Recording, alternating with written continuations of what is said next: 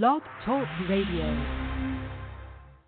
The Four Persons, Inc. is a federally registered and licensed 501c3 charity.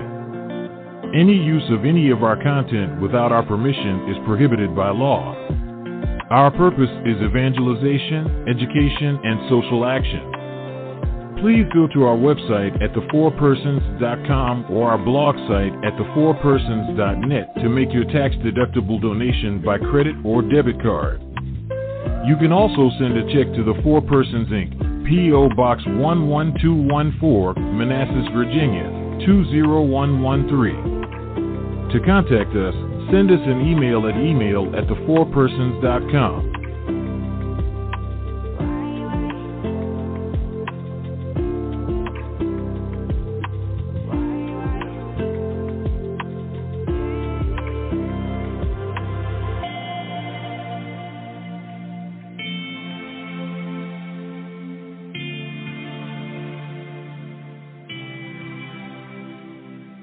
You are listening to the Luke Haskell Show on the Four Persons Network. Luke takes a deep dive every show into history, theology, and scripture. If you want to truly be educated, make way for the hammer of heretics himself, ladies and gentlemen, Luke Haskell.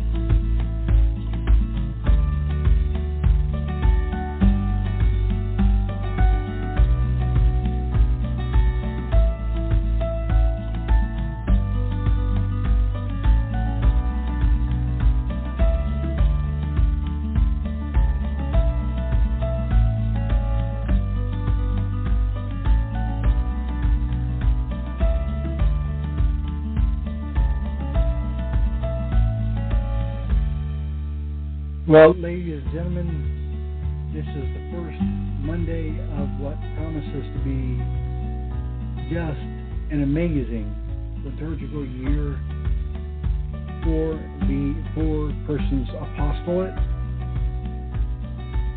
And it also looks to be the second to last episode. If I've got this figured out right, it'll be the second to last episode in this series on the Gospel of Matthew that me and Luke started way back in September. And what a tremendous journey it's been.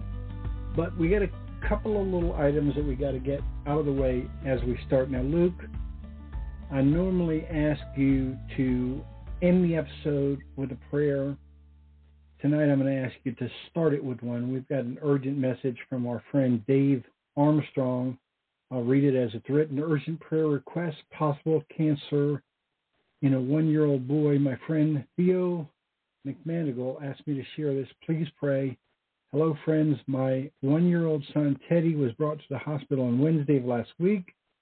It was discovered that he has a growth in his collarbone spreading to his lung. We are worried but hopeful and still waiting for tests to confirm for us if it is cancer or not. I would be eternally grateful for your prayers for him and for us. I would also be grateful to any priest reading this who could celebrate Mass Divine Liturgy for him. Lord Jesus, have mercy and grant healing to your servant Teddy. To all of you out there listening, all of you who support the Four Persons, I ask you to raise this little boy up in prayer and to the family. And Luke, would you lead us in a prayer for that intention, please? Why don't we go to our greatest intercessor, our spiritual mother, and say, Hail Mary. Hail Mary, full of grace, the Lord is with thee. Blessed art thou among women, and blessed is the fruit of thy womb, Jesus. Holy Mary, Mother of God, pray for us sinners, now at the hour of our death. Amen. Holy Mary, Mother of God, pray for us sinners, now at the hour of our death. Amen. We just ask that Mary intercedes and protects Teddy and his family and gives them the grace they needed to get through this. Amen. And speaking of our greatest intercessor, the Blessed Mother, in this Advent season, I have something that I need to address. And it is absolutely driving me crazy. We go through this every year for the last few years. And I'm going to let our recent guest, Enoch, answer the question that keeps coming up over and over again. This is Enoch, and the name of the song is Yes, She Did.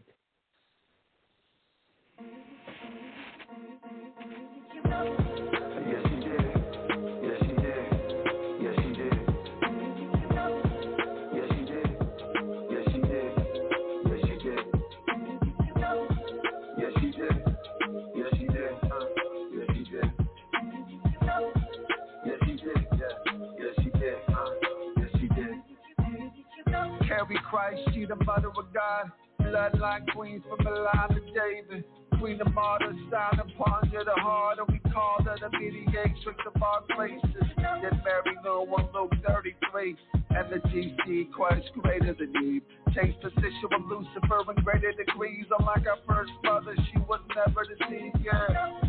Bow my head into the manger, God in the arm, we surrounded by angels, chosen from the start, and she highly favored at the feet of the cross, consolation for our Savior. Virgin birth, pure immaculate conception, infused grace, created imperfection, knew the scripture, she paid close attention, spouse of the Holy Ghost. You think she didn't know? Yes, she did. Yes, she did. Yes, she did. Yes, she did. Yes, she did.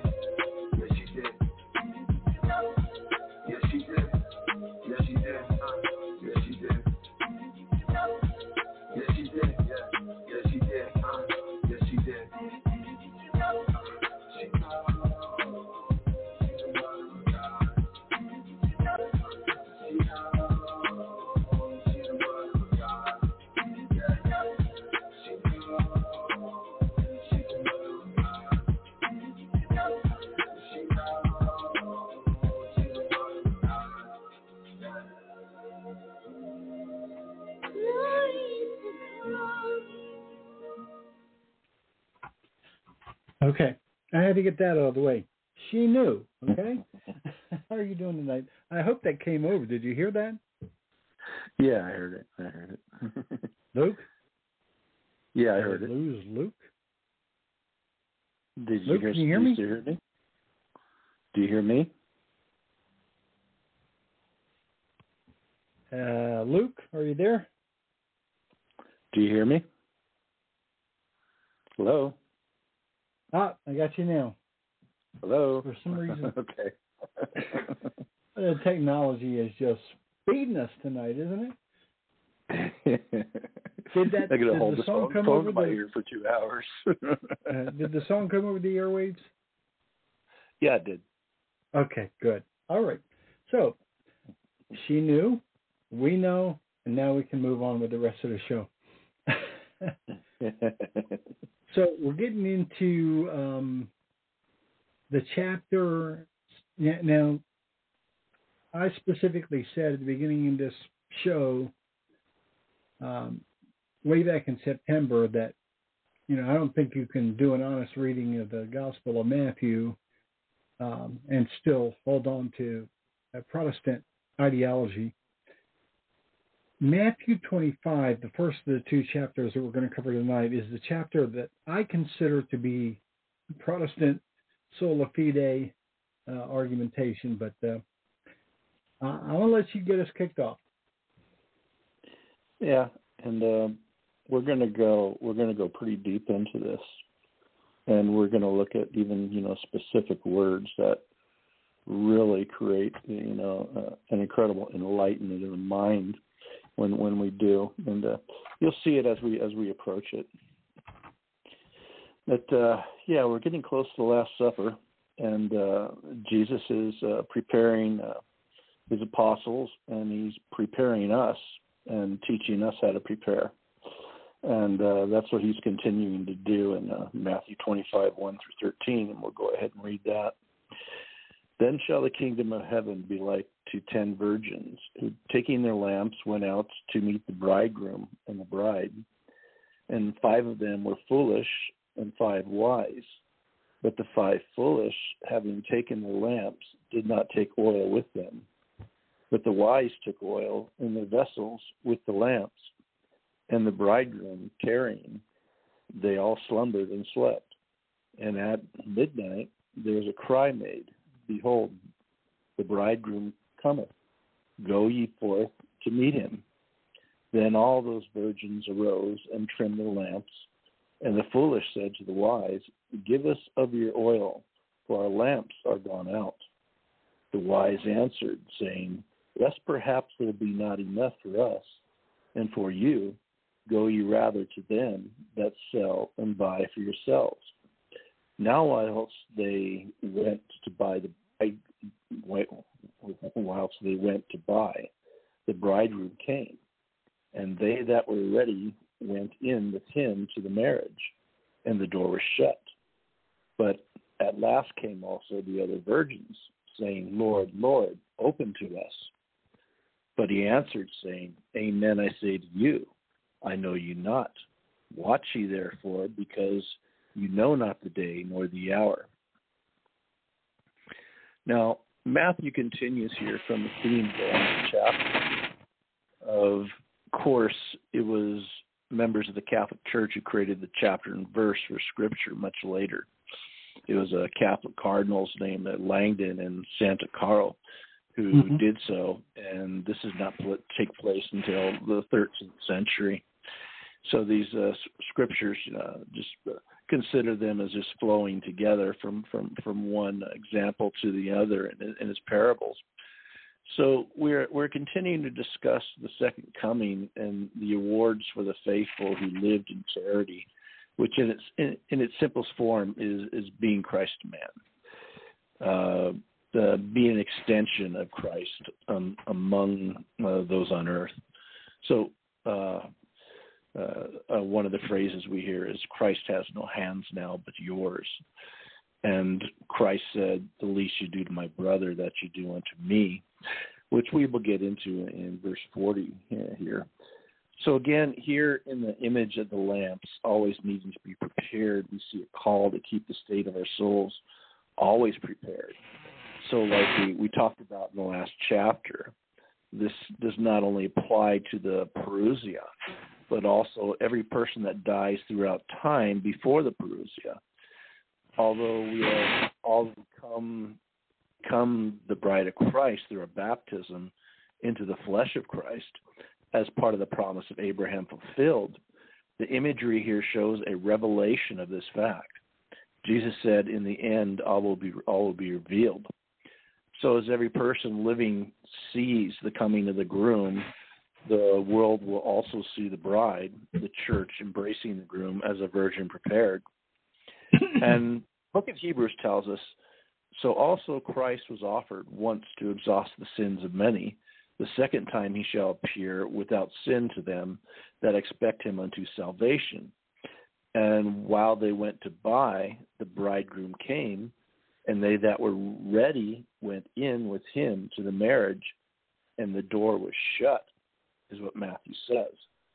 So when the bridegroom comes, those who have hearts prepared and who are always vigilant are ready, and those who did not live a pure life, not always following truth as it's revealed to the soul, are shut out, because if truth is revealed to the soul and you do not follow that truth revealed, then you sin against the Holy Spirit.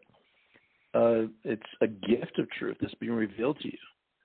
Last week in our review, we talked about this new age of the new covenant, which created a different way of thinking, where the prophecy was fulfilled that the law would be written on our hearts. And Scripture enforces this truth. James says, to him, therefore, who knoweth to do good and does it not, to him it is sin. And, of course, Paul tells us, for when you were the servants of sin, you were free men to justice. What fruit, therefore, you had then in those things of which you are now ashamed? For the end of them is death. But now, being made free from sin and become servants to God, you have your fruit unto sanctification, and the end life everlasting. For the wages of sin is death, but the grace of God, life everlasting in Christ Jesus our Lord. Of course, it is our baptism that freed us from original sin. As the first grace given freely, which created our redemption and original sanctification and sealing into the promise that Abraham fulfilled as a chosen people, the holy nation, the royal priesthood. So for those who are of the age of reason, also active sin up to the point of baptism.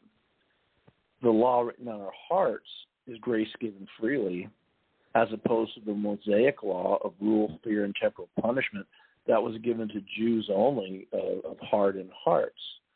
And through the cross and blood, even confession and all the sacraments are grace.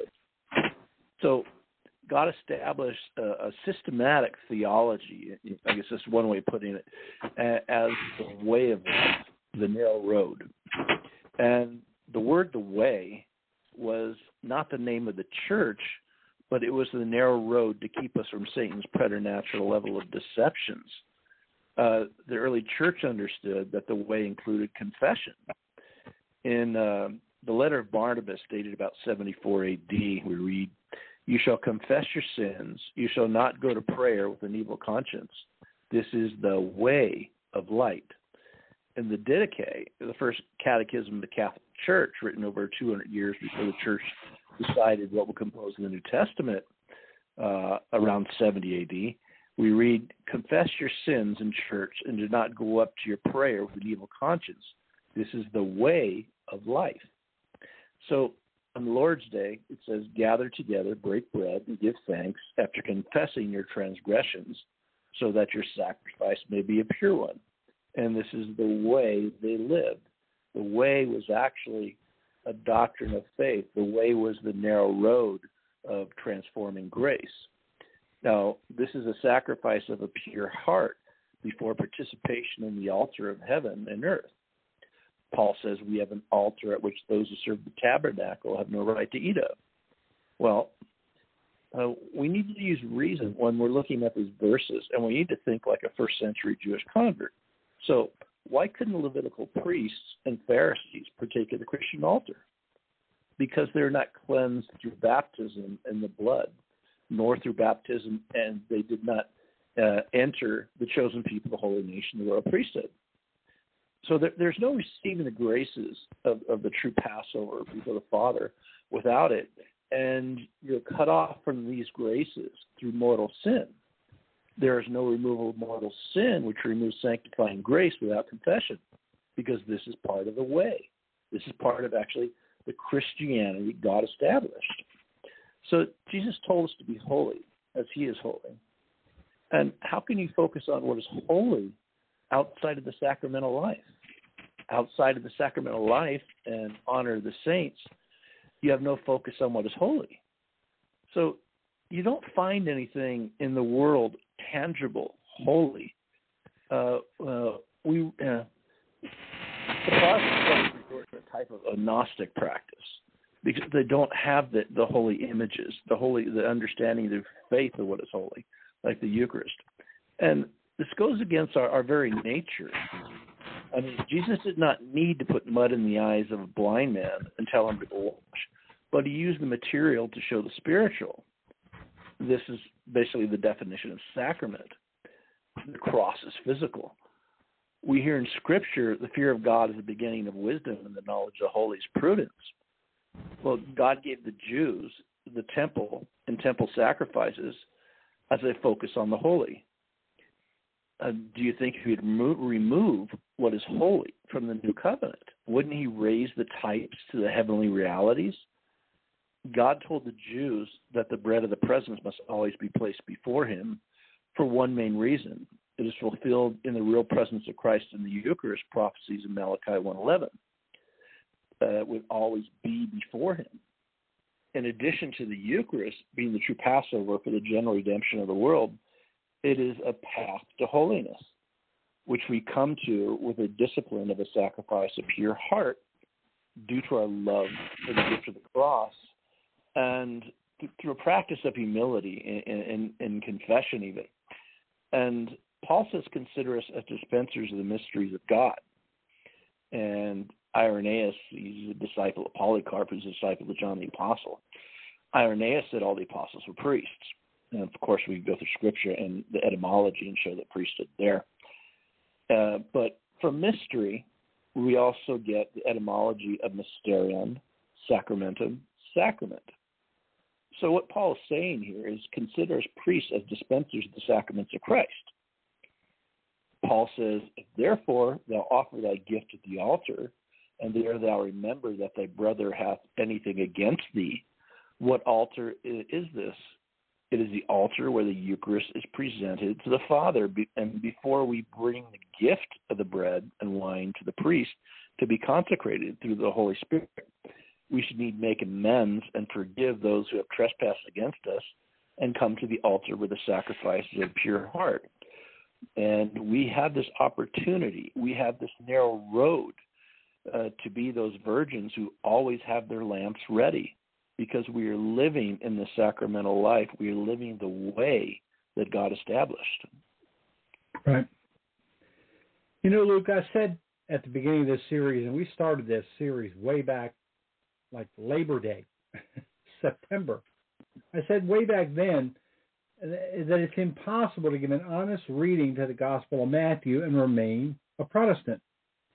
Now, this is especially true with chapter 25, because in it are contained 3 specific lessons by Jesus that show how faith works and how grace interacts with faith. And I love how Matthew stacks them together, Luke. The first story that he tells explains how perseverance is impossible without the constant obtaining of grace. And the image of grace as the oil that lights our lamps, it's a beautiful image. So the image of a once received grace is impossible to reconcile with the parable of the 10 virgins. So this first teaching shows the absolute necessity of receiving grace. Now, let's counter this with what Luther taught, what the Protestants taught.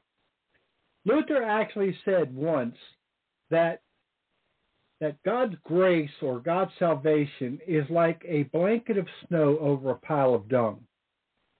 I mean, he actually used that image. And it's this image of God covering over our sins, Jesus covering over our sins, so the Father can't see them. It's almost like he's playing hide and seek with the Father. It's an absolute joke, folks. It's an absolute joke, because God's mercy, God wants to show us his mercy, but his mercy must be reconciled with his justice. Now, the only way that God's mercy can be reconciled with his justice is through repentance. And repentance, Luke, speaks to something greater than just sorrow for our sins. If you're sorry for your sin, but you keep committing them, you haven't learned anything. And so they try to come up with this false dichotomy of how we believe that we can overcome our sins through our own efforts. Well, we don't believe that, and that's where we get into the second parable, which you'll cover shortly. And the second parable shows that it is both possible and mandatory that we cooperate with that grace. So the first parable shows that the grace is absolutely necessary for perseverance, and the second parable shows that we can and must cooperate with that grace, and this is what we call synergy. And finally, later in the chapter, you'll close with the lesson that the measure of how we love God, the measure of how we respond to that grace, is by loving him through his creation. And we'll have more on that as we go. But I just love how Matthew stacks these 3 stories in succession so that they build on each other. Yeah, definitely. And it's all paths to holiness. And God himself says, "Be holy, for I am holy." He calls us to holiness. And they're missing so much of what he gave us to focus on as holy. But it's a pretty tough faith. I mean, to actually believe God's words, this is my body. And once you do that, you're under obedience to the faith of the church. And people just don't want to get there. But a lot of this is caused by the false understanding of works too. So I'll give the benefit of the doubt there. And our Protestant brothers and sisters fell into such a diabolical error that many now look at religion and ritual as being a creation of man, while they ignore the religion and ritual Jesus established through an agonizing death on the cross. That is, it's all across the New Testament. It's right in their face, and it has to be just simply ignored. So I'm speaking to our Protestant brothers and sisters here right now, and I want to take a slight detour. Let's do this. I'm going to address some things in the form of a question. And for our Protestant brothers and sisters, I want you to pray about it and answer the questions in your heart. So when Paul says we are saved by faith, not works of the law, he's not referring to works of charity, which in its purest form is being Christ a man, living the Beatitudes through being open to grace, living as sheep, not goats.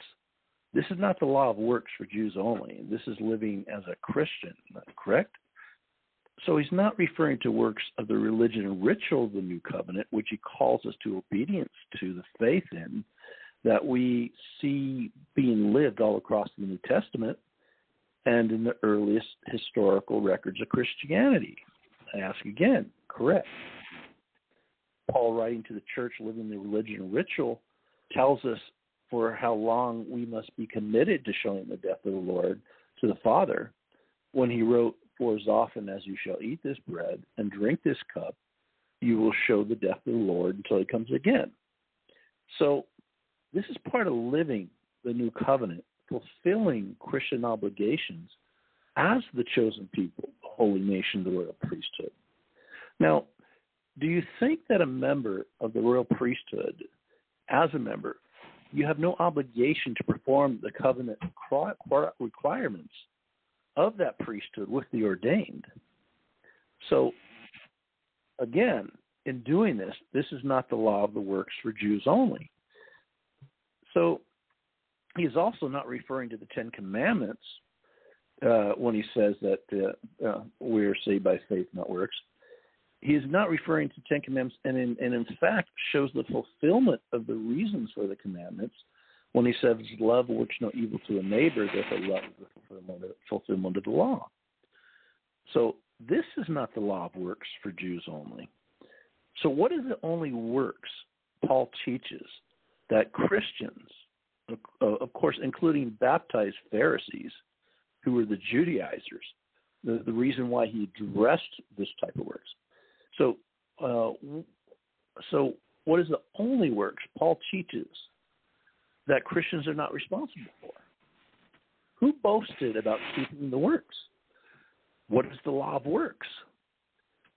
The only works Paul says we are not responsible is literally the law of works. It's a specific law of works. Paul writes in Romans 3:27, "Where is then thy boasting? It is excluded. By what law? Of works? No, but by the law of faith."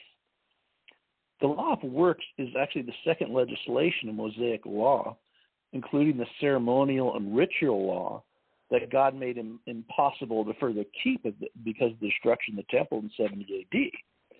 Now, the law of faith is also the sacramental life and believing that they are truly physical signs that give spiritual grace.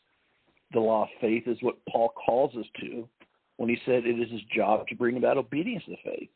It is our narrow road of transforming grace as the normative process of salvation. It's a discipline for the soul and our soul and fallen nature.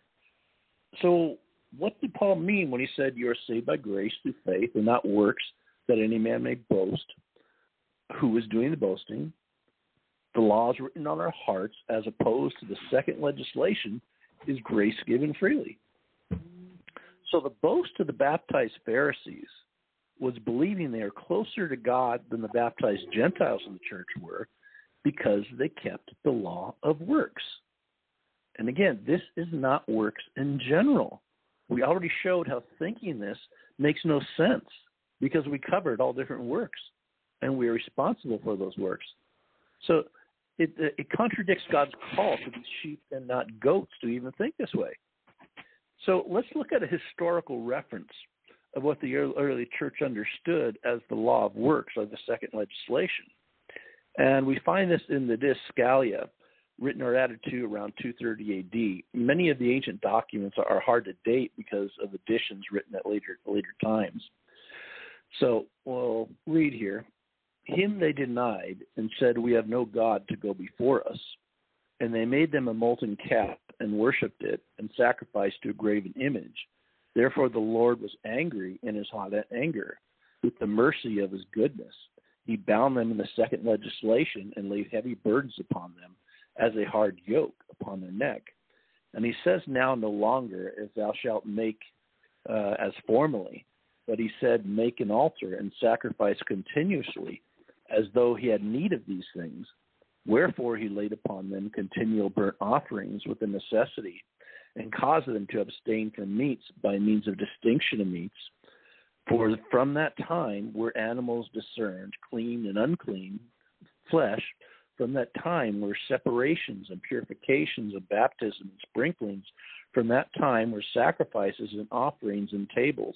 From that time were burnt offerings and oblations and showbread, and the offering of sacrifices and firstlings and redemptions and he-goats for sin, and vows and many other things marvelous.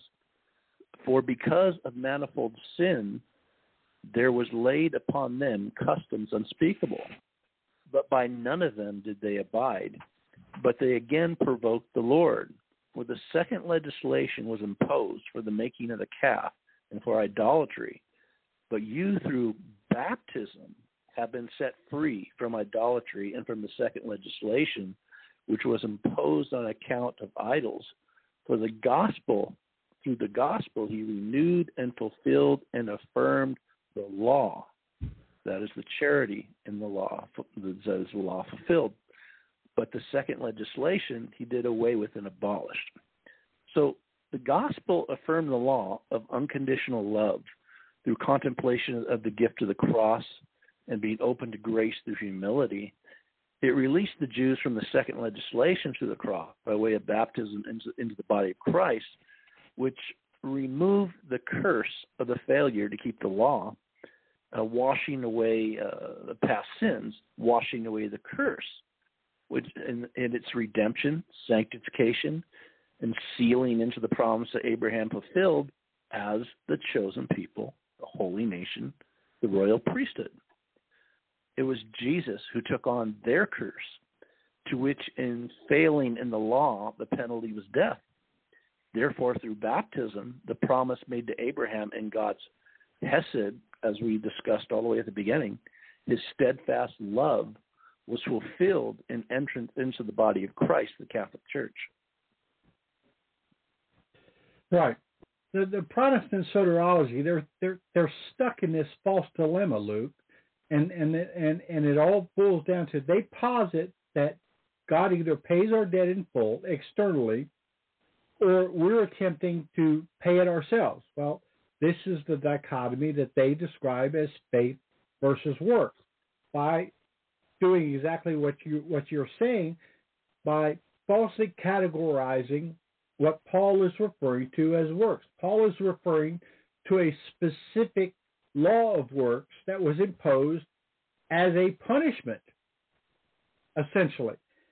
And yes, one of the arguments that they use is that we try to add to the finished work of Christ. Well, in their paradigm, Calvary is the means by which Jesus externally applies salvation to us. The truth of an understanding is that, and the Catholic position is that Calvary is the treasury of merit. It's this treasury of spiritual currency, if you will, grace, by which God redeems through us and with us. So salvation is not something that is imposed upon us. Salvation is something that is done through us, so that God does not declare the unjust man just.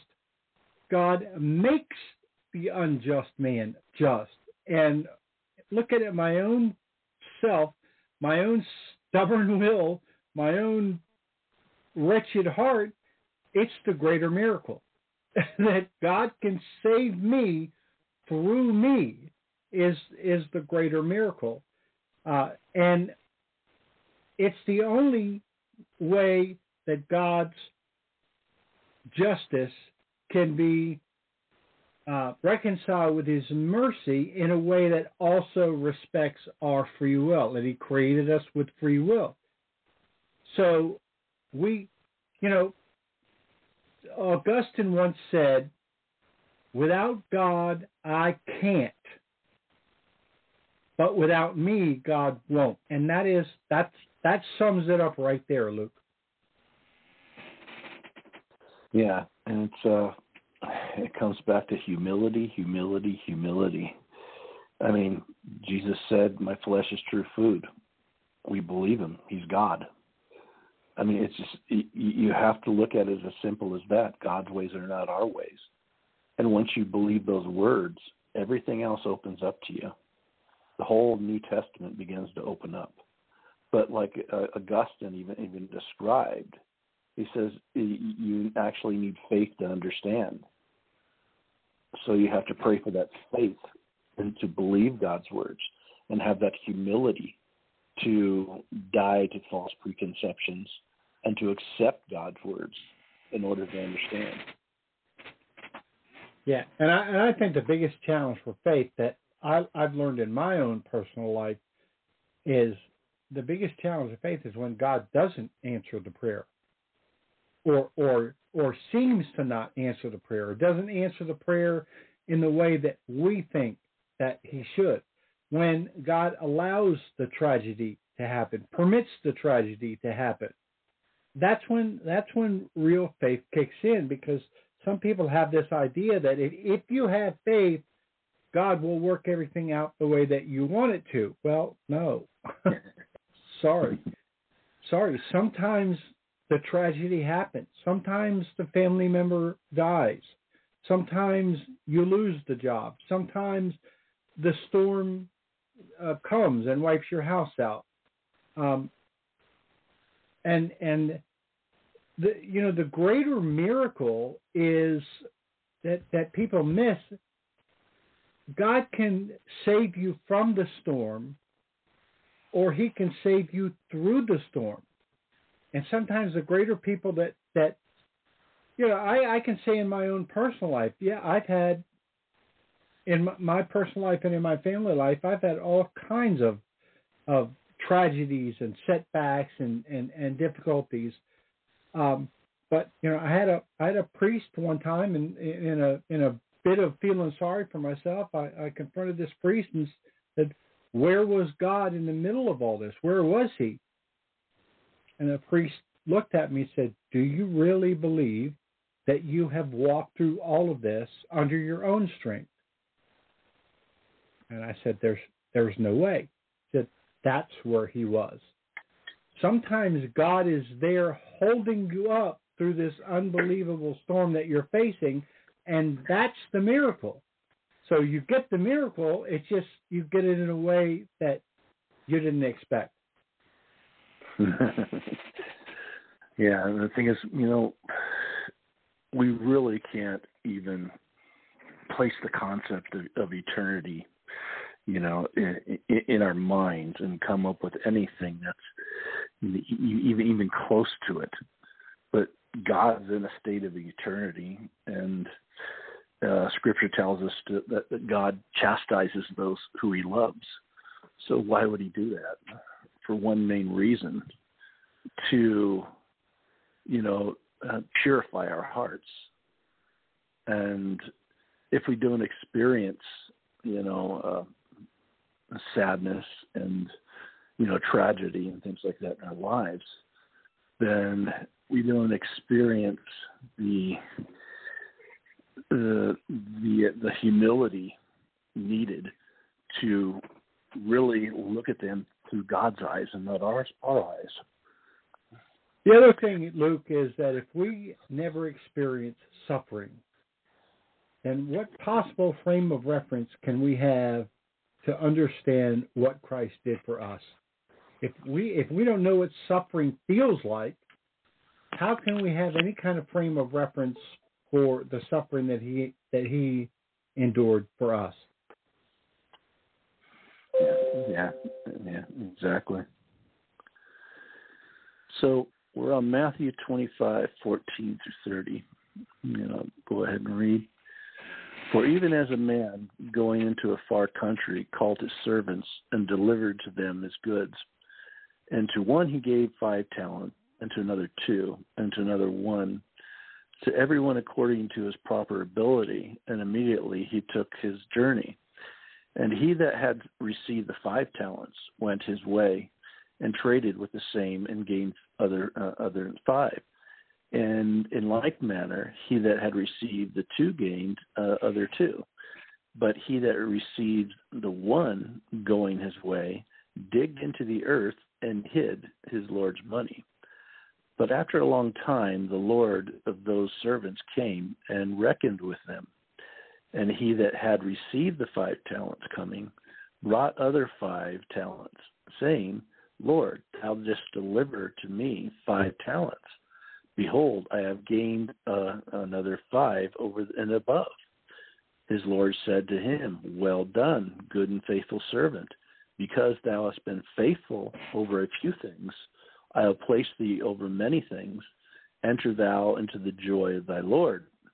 And he also that had received the 2 talents came and said, Lord, thou deliverest 2 talents to me. Behold, I have gained another 2. And his Lord said to him, Well done, good and faithful servant. Because thou hast been faithful over a few things, I will place thee over many things. Enter thou into the joy of thy Lord. But he that had received the 1 talent came and said, Lord, I know that thou art a hard man. Thou reapest where thou hast not sown, and gatherest where thou hast not strewed. And being afraid, I went and hid thy talent in the earth. Behold, here thou hast that which is thine. And his Lord answered, said to him, Wicked and slothful servant, thou knewest that I reap where I sow not, and gather where I have not strewed. Thou oughtest therefore to have committed my money to the bankers, and at my coming I should have received my own with usury. Take ye away therefore the talent from him, and give it to him that hath 10 talents. For to every one that hath shall be given, and he shall abound. But from him that hath not, that also which he seemeth to have shall be taken away. And the unprofitable servant cast ye out into the exterior darkness. There shall be weeping and gnashing of teeth. So, again, we see a warning when it comes to the state of preparation. The story of the virgin focused more on the state of the eternal soul, while this story appears to focus more on the gifts of God that we, as Christians, we are called to use to do God's will. So, many years ago, I asked God for wisdom. I then began to study intensely, and as I studied, the seamless fabric of Scripture began to be revealed to my soul. This image culminates in the Holy Mass being the true Passover for the general redemption of the world, as I've said over and over again. But I came to the belief that this understanding is the clearest path to getting people to see God's truth and the reason for an authoritative church as the reestablished kingdom of David, which is needed to preserve the Passover until the end of time. And because of this, the church must be a teaching authority, therefore backed up by the Holy Spirit in a way that cannot teach error. So with the Master giving me, these talents, per se, which I consider to be much more than, he had 10 talents, I'm compelled to express what I know to others. And yet the more gifts we are given, the more that is required of us in our position in the kingdom of God, which is actually in the Son of Man, in the mystical body of Christ. So in the kingdom we are given different graces, yet we are all called to use these graces to support the kingdom. And those who are given much are given more through supporting the kingdom of heaven. Those who are given less but do not support the kingdom are cast out. So this is one who is a useless servant, who doing nothing to assist the master even if he was given the grace to see and live the gifts of the sacramental life, again here, this is not faith alone. It's far from it. Mm-hmm. So, Luke, I want to use an interesting analogy here because it's very strange how language changes over time, and things are given different meanings. Words are given different meanings according to an improper original understanding of what those meant. A perfect example, the word indulgence.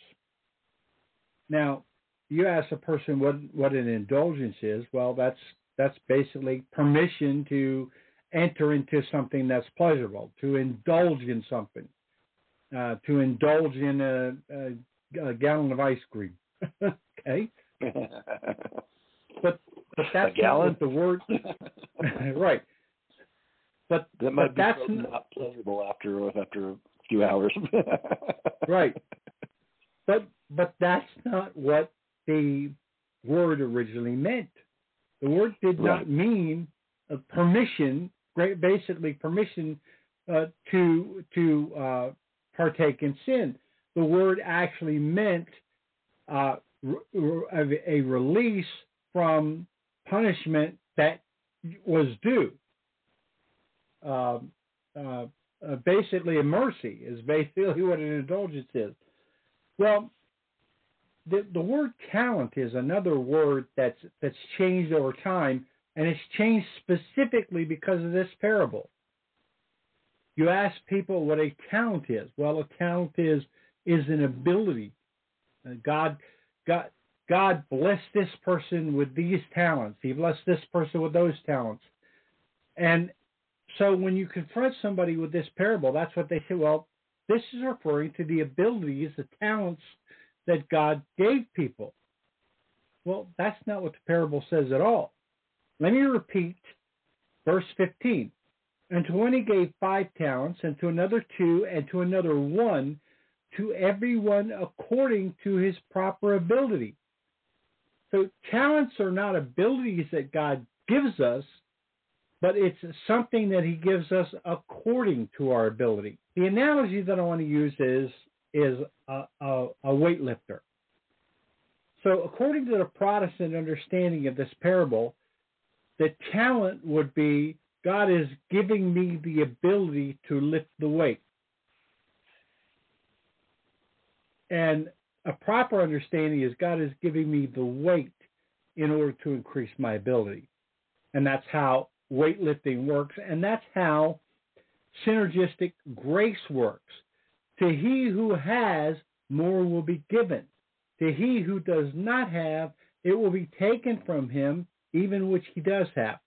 Again, going back to the analogy of a weightlifter. If you're lifting weights, if you're working out with weights, and you stop doing it, not only will your strength not grow, but you'll lose even the strength that you do have. You'll start to regress.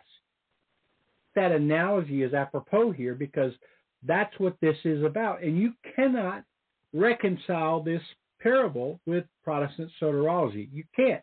It's impossible. God gives us grace, and he expects us to do something with it. Now, I want to ask you one question, Luke. Answer me honestly. Of the 3 servants in this parable, which is the one that fits the description of someone who believes in faith alone? Which of the 3 servants? Well, it would be the last one who didn't use the gifts given, didn't develop that charity and that love, but just kept it, in a hole. Just buried it. That's your faith alone belief. And so let's take the Protestant argument and turn it right back around. Well, you're trying to add to the works of Christ. You're trying to add to the finished work of Christ. No. God gave me the currency. He gave me the money. That's your freely given grace. He gave it to me. It was a gift. I did nothing to earn it. Jesus doesn't say that... Go ahead. Jesus didn't say that any of these people earned or deserved the talents of gold that they were given. But this is where they make the mistake, Luke. They make the mistake of meaning of they understand that a free gift is without cost, but it's not without condition. So just because I didn't pay for it doesn't mean I'm not responsible to do something with it. It's like a father that buys his kid a new car. The kid couldn't afford the car, but the father doesn't expect him to, mash the accelerator and go smash the car into the police station. That's not what, that would be an abuse of the gift that was given. So how ungrateful are we? What a disrespect to God we would show if we take this freely given grace and bury it under the ground like this unfaithful servant did. And I believe I think it's James said, charity covers a multitude of sins. So the gift is being able to express God's love through us as charity. And as the gift is given, as it is expressed, that is covering sins, which is the gift from God of those more talents. Mm-hmm. And we're going to see a lady later on tonight that was a perfect personification of that a person whose great love covered a multitude of sins. So that's in a preview of coming attractions. So please continue. Okay, we're at Matthew 25:31 through 46. And when the Son of Man shall come in his majesty and all the angels with him, then shall he sit upon the seat of his majesty, and all nations shall be gathered together before him. And he shall separate them one from another, as the shepherd separateth the sheep from the goats. And he shall set the sheep on his right hand, but the goats on his left. Then shall the king say to them that shall be on his right hand, Come ye, blessed of my Father, possess ye the kingdom prepared for you from the foundation of the world. For I was hungry, and you gave me to eat. I was thirsty, and you gave me to drink. I was a stranger, and you took me in. Naked, and you covered me. Sick, and you visited me. I was in prison, and you came to me. Then shall the just answer him, saying, Lord, when did we see thee hungry, and fed thee, thirsty, and gave thee drink? Or when did we see the stranger, and took thee in, or naked, and covered thee? Or when did we see thee sick, or in prison, and came to thee? And the king answered, shall say to them, Amen, I say to you, as long as you did it to one of these my least brethren, you did it to me. Then he shall say to them also that shall be on his left hand, Depart from me, you cursed, into everlasting fire, which are prepared for the devil and his angels. For I was hungry, and you gave me not to eat. I was thirsty, and you gave me not to drink. I was a stranger, and you took me not in. Naked, and you covered me not. Sick, and in prison, and you did not visit me. Then they also shall answer him, saying, Lord, when did we see thee hungry, or thirsty, or a stranger, or naked, or sick, or in prison, and did not minister to thee? Then he shall answer them, saying, Amen, I say to you, as long as you did it not to one of these least, neither did you do it to me. And these shall go into everlasting punishment, but the just into everlasting life. Yeah, that's not faith alone. Yeah. So again, we see Jesus with authority as the Son of Man, the physical manifestation of God in the flesh that we see in the book of Daniel. And another fascinating account of calling himself the Son of Man is in the controversial John 6. Controversial simply because Protestants can't believe it. In John's gospel, when the crowds could not accept God's words, that we must eat of his flesh and drink of his blood in order to have his life in us, in order for our physical bodies to be raised on the last day because of Christ being in them, he responded, what if you were to see the Son of Man rise to where he was before, then would you believe? Or then would you believe that my flesh is true food, my blood is true drink? What did they see at the beginning of Luke's book of Acts?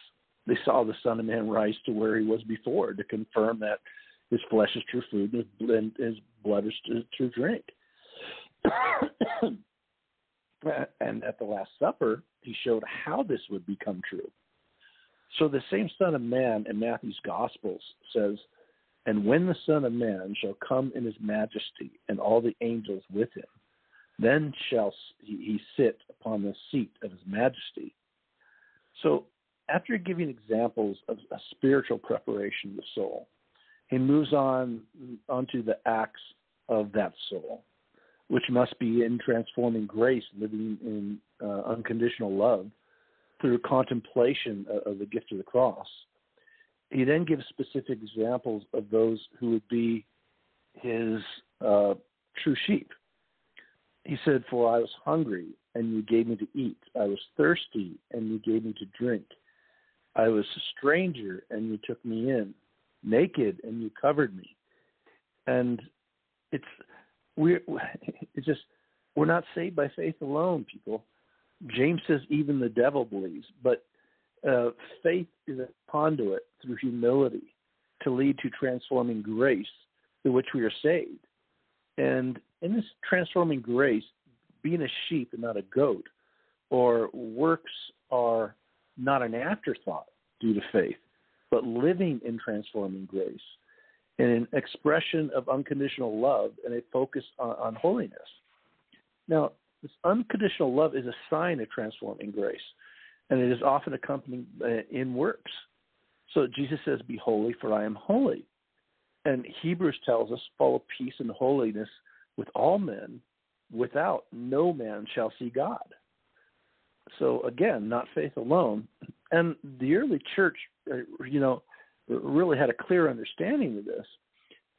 Gregory of Nyssa writes, "Paul, joining righteousness to faith and weaving them together, constructs of them the breastplate for the infantrymen, armoring the soldier properly and safely on both sides. A soldier cannot be considered safely armored when either shield is disjoint from the other.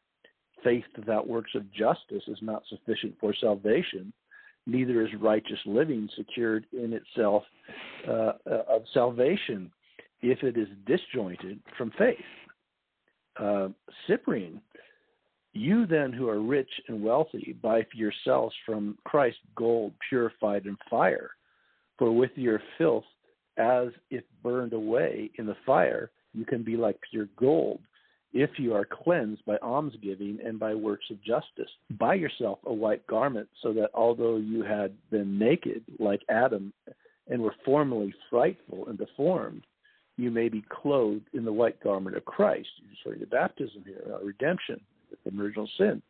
"So you who are of nature and rich and wealthy, anoint not your eyes, the antinomy of the devil, but with the salve of Christ, so that you may at last come to the God, when you have merited before God, both by your works and by your manner of living." And this anointing is our confirmation.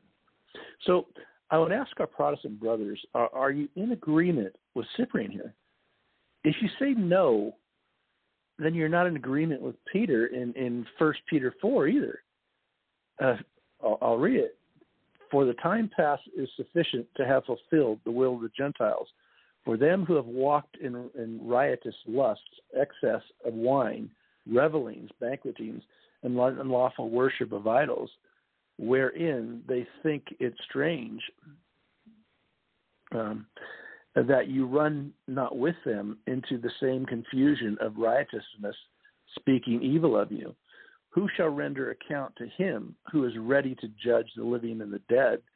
For this cause was the gospel preached also to the dead, that they might be judged indeed according to men in the flesh, but may live according to God in the spirit. But the end of all is at hand. Be prudent, therefore, and watch in prayer. But before all things, have a constant mutual charity among yourselves, for charity covereth a multitude of sins." That was Peter. So if charity covers a multitude of sins, and sins leads to death, then can you live as a Christian without living in charity, which is being Christ's man? And of course, to those who choose to live as goats by thinking faith is somehow separated from works, Jesus says, "And these shall go into everlasting punishment, but the just into life everlasting." Therefore, considering this, Jerome says, "But since in the law no one is justified before God, it is evident that the just man lives by faith. It should be noted that he does not say that a person, lives by faith, lest it be thought that he is condemning good works. Rather, he says the just man lives by faith. He implies thereby that whoever would be faithful and would conduct his life according to the faith can in no other way arrive at the faith or live in it except first he be a man of pure life, coming up to the faith by certain degrees." And of course, Jerome is living the sacramental life. So, of course, this contradicts, the Protestant talking points of verses taken out of context. For there are none righteous, no, not one. Well, when Paul says that, he's talking about the fool who says in his heart, there is no God. He's quoting from the Old Testament, all right? The Bible tells us that Zechariah and Elizabeth were righteous before God, blameless before God. The Bible tells us that Joseph was a righteous man, because he was a righteous man, had sought to put Mary away privately. So James tells us that the prayer of a righteous man availeth much. But if you listen to Protestants, nobody's righteous, and all our works are filthy rags. The Bible doesn't say that all our works are filthy rags. The Bible says that those that are done in hypocrisy are filthy rags. But so you've got to get away there. You've got to go against their whole paradigm to understand this notion, and the way to do it is simply read the words of Christ. The just man will live by faith. The Bible says the just man will live by faith. So that proves two things. A man can be just, and it is by faith. So, again, just action, the way that a man lives, is directly connected to faith. Luke, what the Protestants are trying to do here is they're trying to separate the water from the wet. That's what they're trying to do. The whole idea of faith without justice, faith without mercy, faith without charity, it's an illusion. How can you love God and hate him at the same time? And a lot of them, they have a love for God, and they act it out in charity. And they don't, even though they're acting out in charity for the love of God, they still don't think it's necessary to do so. But it's the love of God that actually makes them act it out in charity. And there's a couple more verses on righteousness. If your righteousness does not exceed that of the Pharisees, then you shall not enter the kingdom of heaven. And, there's another one too. I don't remember off the top of my head, but it's the same thing. It talks about the righteous man being compared to the sinner or the unbeliever. So one who is righteous is one who focuses on his own concupiscence and fighting it instead of being a sinner. So the end of this lesson that we're on here is from Christ is mostly what we have already gone over. We're going to go through it. Matthew 25, 41 through 46. We'll go ahead and read. So then he shall say to them also that shall be on his left hand, depart from me, you cursed, into everlasting fire, which was prepared for the devil and his angels. For I was hungry, and you gave me to eat. I was thirsty, and you gave me to drink. I was a stranger, and you took me not in. Naked, and you covered me not. Sick and in prison, and you did not visit me. Then they also shall answer him, saying, Lord, when did we see thee hungry, or thirsty, or a stranger, or naked, or sick, or in prison, or not ministering to thee? So it should also be understood that these strong words are in a relation to the rear kicking Jesus gave to the Pharisees in the last chapter. Because all this would apply to their looking at the law and looking at the letter of the law instead of the spirit of the law. Right. Exactly. And so we'll go ahead. And the whole thing is that they just get this idea that it's formulaic, that it has to be somewhat formulaic, or if we can't give them the formula, I don't know how many times I've had Protestants that have asked me this. Well, how many good works do you have to do to be saved? What is the number? Okay, it's not like God is transformation. Right, it's not. God is not sitting up on a cloud with an abacus counting how many. But what it really is it is the disposition of the heart. And even more important than the works themselves is the disposition of the heart. So Jesus says, I was hungry and you didn't feed me. I was thirsty and you didn't give me drink. I was naked and you didn't clothe me. And then when they ask him when, what does he say, Luke? He said, what you do to the least of my brothers. The least.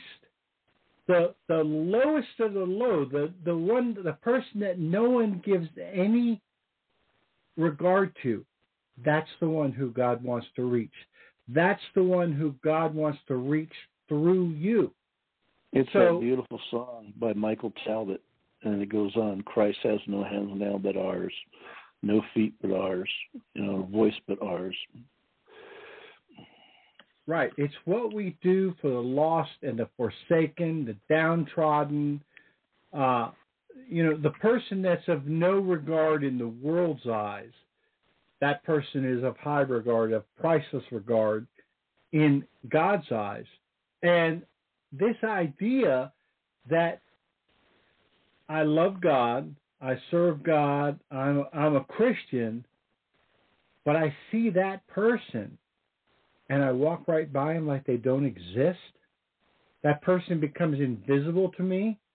Well, think about that, folks. Think about this. Who just became invisible to you?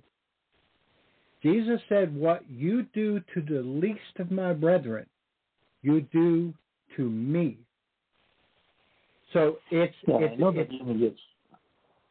know that even gets tough sometimes, because you can see people panhandling as you're driving down a street, and you're thinking in the back of your head, well, they probably got a ton of money and they're driving a Lexus somewhere because they're just making money, and some of them do, but most of them don't. And you're doing it for the most who don't. Yeah, and it's not just the panhandler on the street. It's the person at work. I mean, when I walk into a building at work, I treat the CEO and the janitor the same way, with the same respect and the same dignity, and that's the way that it has to be, because I don't see a janitor.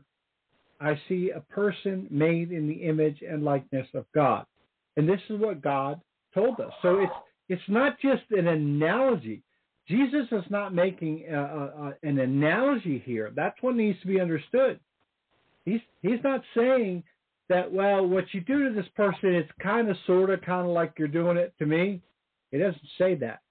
What you do to this person, you do to me.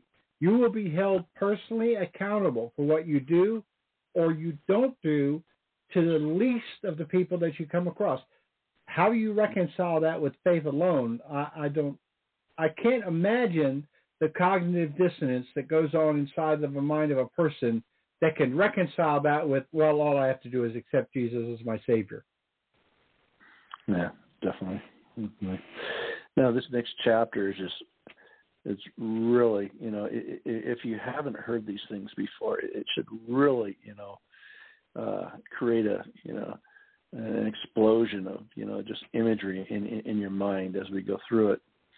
And we're at Matthew 26, 1 and 2.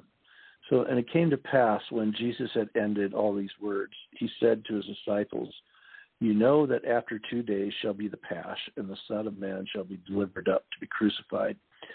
Now, the Word made flesh who dwelt among us, the Word made flesh who established the Passover over 1,300 years later, is now beginning to show the true meaning of the Passover.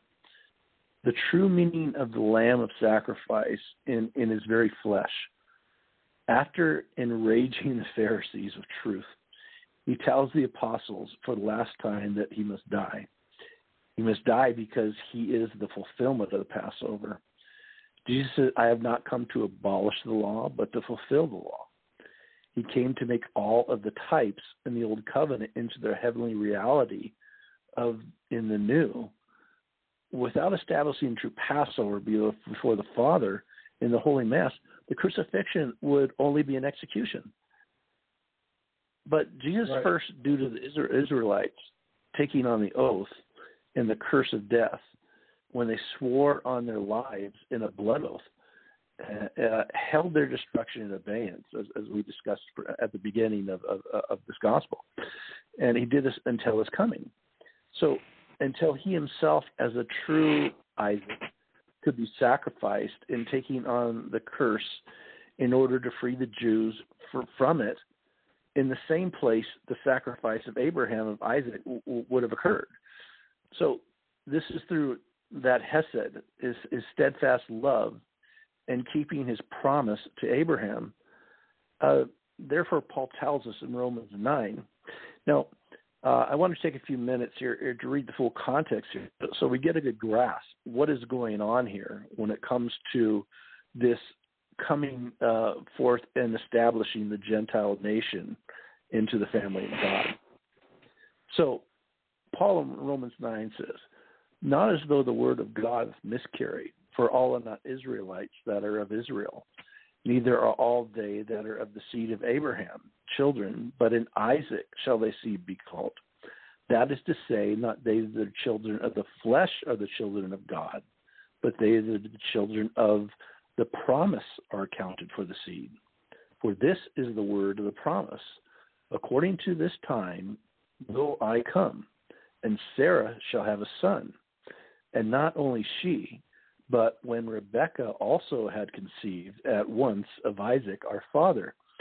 For when the children were not yet born, nor had done any good or evil, that the purpose of God according to election might stand, not of works, but of him that calleth. He's talking about the works of Mosaic law here, that no Gentiles were under.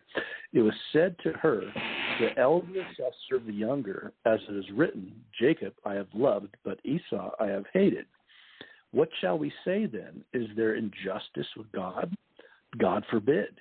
For he saith to Moses, I will have mercy on whom I have mercy, and I will show mercy to whom I will show mercy. So then it is not of him that willeth, nor of him that runneth, but of God that showeth mercy.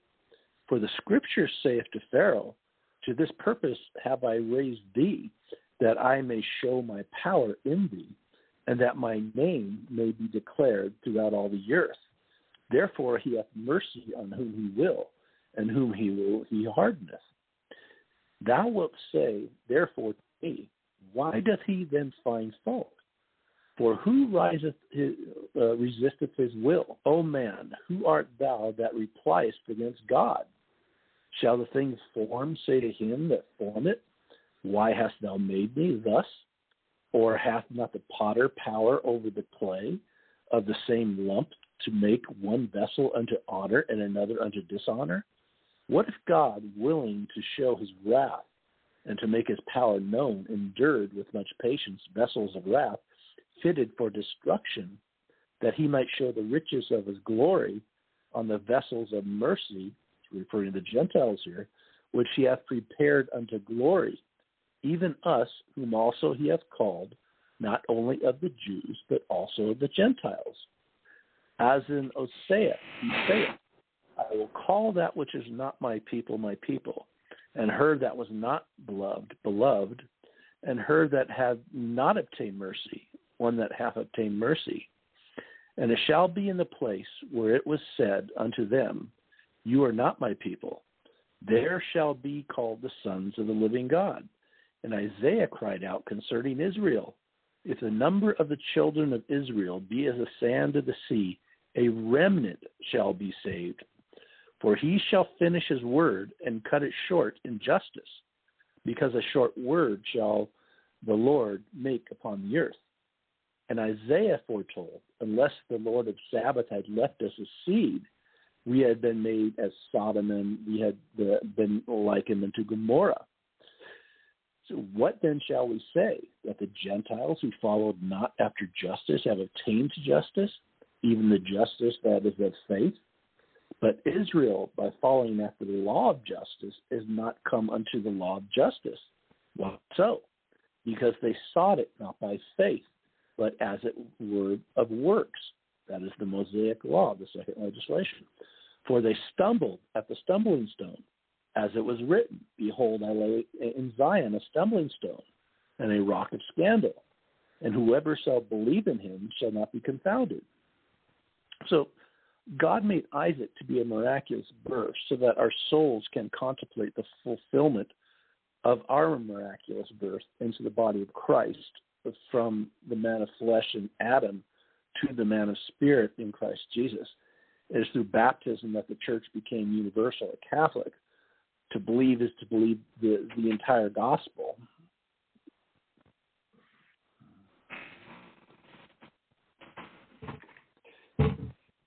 So let's read from Haskell on verse 2 here. You know that after 2 days shall be the Pasch, or the Feast of the Pasch. The Protestants translate the Passover. Let me interrupt you for a second. Okay. That is actually what Easter is called in most of the world today.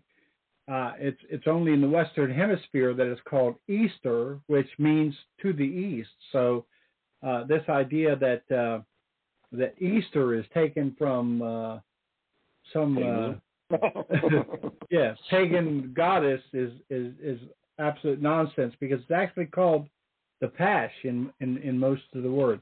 All right, good. Please continue. Yeah, in Justin Martyr's first apology, you could sum that up as Satan created paganism to keep people from Catholic truth. The best lie is a half truth. So you see these little half truths embedded all the way through time, and by looking at that, you get dearest to God. I mean, they had triune gods. They had food of the God to become one with the God. They had gods who were, associated with trees, with crosses, so over and over and over again. So let's read from Haskell on verse 2 here. You know that after 2 days shall be the Pasch, or the Feast of the Pasch. The Protestants translate of the Passover. The French shall retain the same word in their language, Pâques, I think that's how you say that, as the author of the Latin Vulgate and all other Greek versions have done. It is indeed an evident mistake to take Pascha for a Greek word, as Mr. So-and-so has done, who in his note on this place says Pascha in Greek is a passion or suffering. It is certain that the word Pascha or Pasch is from a Hebrew derivation signifying a passing by or passing over. Yet it must also be observed that this same word, Pascha, has different significations. Sometimes it is put for the Paschal lamb that was sacrificed, as in Luke 22:7. Elsewhere, for the first day of the Paschal feast in solemnity, which lasted 7 days, as in this place in Ezekiel 45:21. Again, it is taken for the Sabbath day that happened within the 7 days of the solemnity, and see this is John 19:14.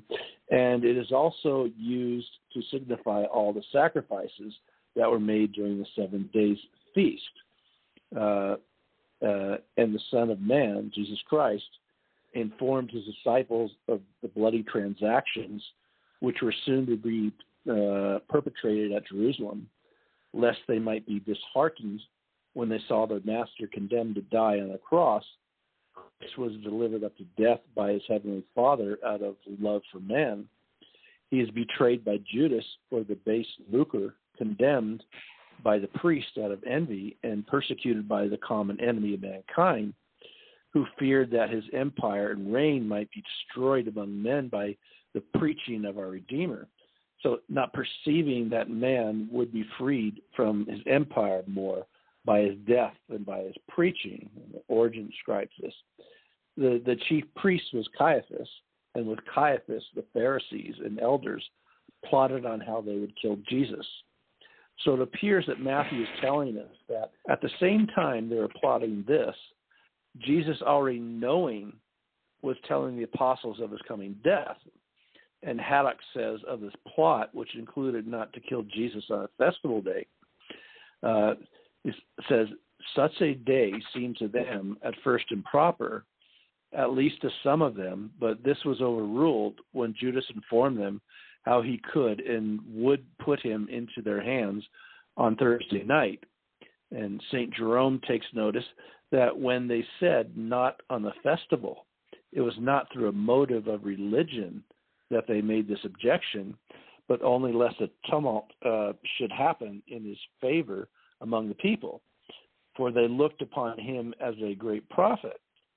Behold how fearful these people are, not of offending God, nor of increasing the enormity of their most atrocious crime by committing it on the solemnity of the Passover. Of course, he's being facetious here, but of offending men by raising a tumult, still boiling over with rage. They no sooner found the traitor than yielding to the impulse of their blind fury. They gladly seized the opportunity offered and immolating their victim in the middle of their solemnity. Though this, their wickedness, was the instrument of the divine dispensation to bring about the greatest good, still they will not go without receiving condemnation, punishment, which the perversity of their wills so richly deserved, for murdering innocence itself, and at a time when guilt was accustomed to meet with mercy and forgiveness. St. Chrysostom says, we know that by a decree of divine providence, what had been so long and so earnestly sought for by the Jewish prince, by way of an opportunity of murdering the innocent Lamb of God, was not granted to them except on the very feast of the Pasch, which was by God's design that this would happen. For it was only fitting that what had been for such a length of time figuratively promised, the Old Testament types, should be manifestly fulfilled, that the true Lamb should supersede the figurative one, and that by one grand sacrifice, the vast variety of offerings and holocausts should be done away with, which was done by 70 A.D. Right.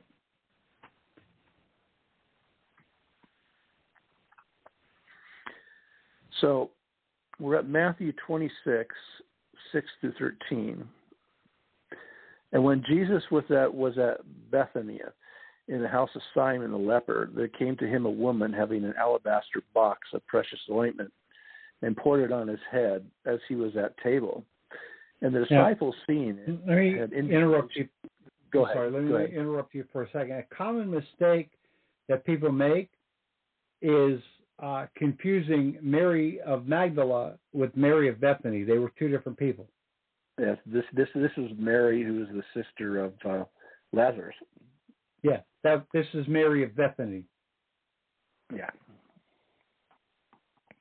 So there came to him a woman having an alabaster box of precious ointment, poured it on his head as he was at table, and the disciples, seeing it, had indignation, saying, to what purpose is this waste?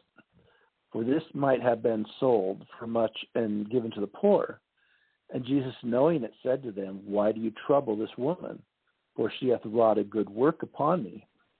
For the poor you have always with you, but me you have not always.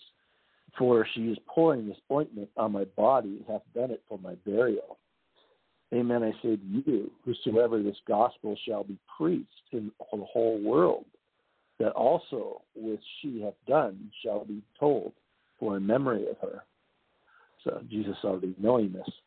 So the woman was one of the Marys, Mary, the sister of Lazarus. She most likely did not know the full nature of her actions. Just like, in the Gospels, the Gospels are written, and the apostles, being guided by the Holy Spirit, didn't even understand the depth of what they were writing in some cases, I believe. And we discussed this earlier. So John explains that this anointing was done 6 days before the Pasch. And Matthew says in this place, because he may be relating the betrayal of Judas with the anointing, which is preparation for Jesus' death. So the apostles, still of carnal minds, did not understand that Jesus let it happen as preparation for his death, his burial. So their response shows their lack of understanding. And let's look at this etymology of the word Christ. We're seeing an anointing here, basically spiritually. And we could also see this in the preparation for the death, of course. The anointed is synonymous with the translating to Greek Hebrew, Mashiach, or Messiah, title given to Jesus of Nazareth, in Old English Christe, Latin Christus, from Greek Christos. Excuse me. Mary shows a symbol of true anointing, our burial preparation. But we also read in Psalms 45, 6 and 7 that it was the Father who anointed the person of the Son. You hear, Thy throne, O God, is forever and ever. The scepter of Thy kingdom is a scepter of brightness. Thou hast loved justice and hated iniquity. Therefore, God, Thy God, has anointed Thee with the oil of gladness above Thy fellow. Could I have about 3 minutes? I forgot my water. I'm getting really dry. Absolutely. Okay, well, we'll come back in about 3 minutes. Yep, we'll be right back, folks. I'll find a song to play.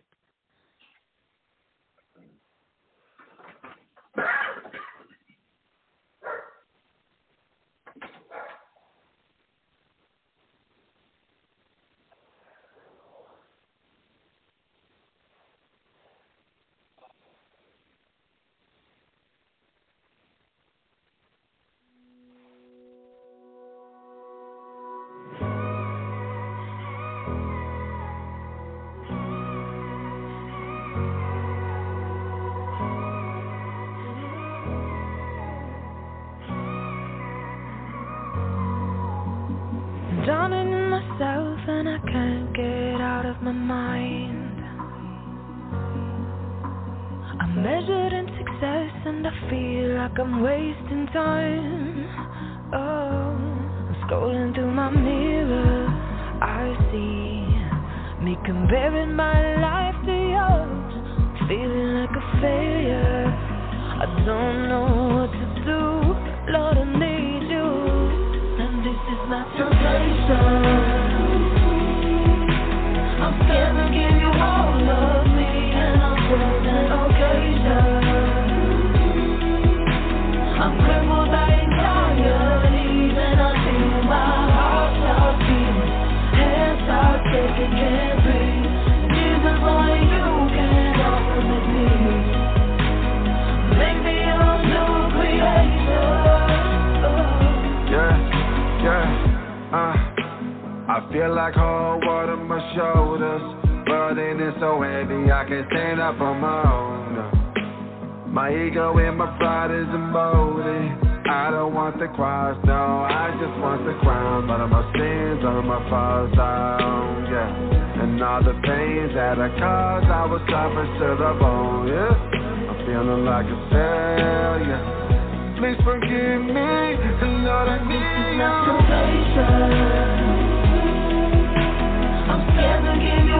all of me and I'm certain occasion. I'm crippled by anxieties and I feel my heart start beating. Head starts shaking, can't breathe. Jesus, only you can offer me peace. Make me a new creation.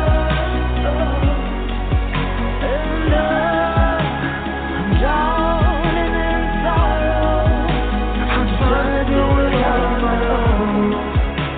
I know I'm not promised tomorrow. I throw my life on the throne. Lord, would you please forgive me? And I'm sorry all the pain that I caused. Without you, my life's empty. And I know that I've been putting offenses. Tear them down, tear them down. Tear them down, tear them down, down. Tear them down, tear them down. Tear them down. And this is my temptation. I'm scared to give you all of me and I'm certain occasion. I'm crippled by anxieties and I feel my heart start beating. Head starts shaking, can't breathe. Jesus, only you can offer me peace. Make me a new creation.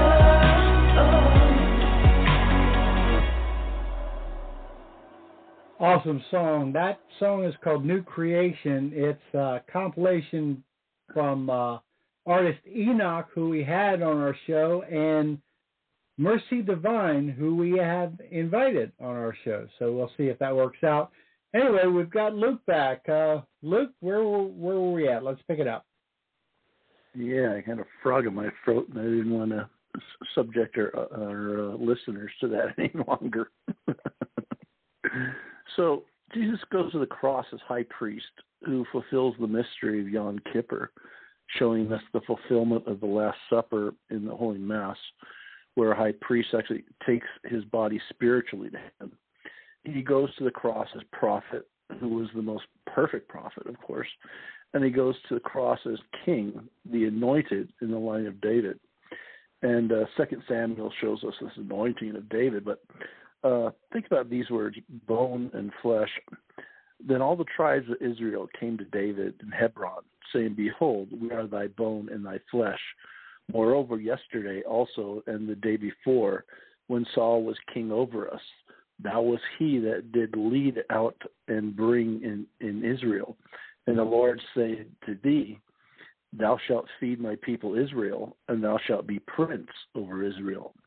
The ancients also of Israel came to the king of Hebron, and King David made a league with them in Hebron before the Lord, and they anointed David to be king over Israel. Across the Old Testament, you have a theme of the bride and the bridegroom. And earlier in the gospel, we showed how Matthew was showing this theme. And yet, do we see a celebration in the marriage? We see the marriage often consummated in sacrifice. So the bride of Adam came from his side. Jesus was pierced in his side, and through his pierced side, the spiritual reality of the water, blood, and spirit flows in the true baptism that perpetuates his bride, his church on earth, united to heaven. So Paul writes that he might sanctify it, cleansing it by the laver in the word of life. So we see the laver in front of the veil fulfilled in baptism. And Paul is writing to those who were already baptized, of course, in the name singular of the Father and the Son and the Holy Spirit, or what possibly could be the word of life, as Paul's describing it.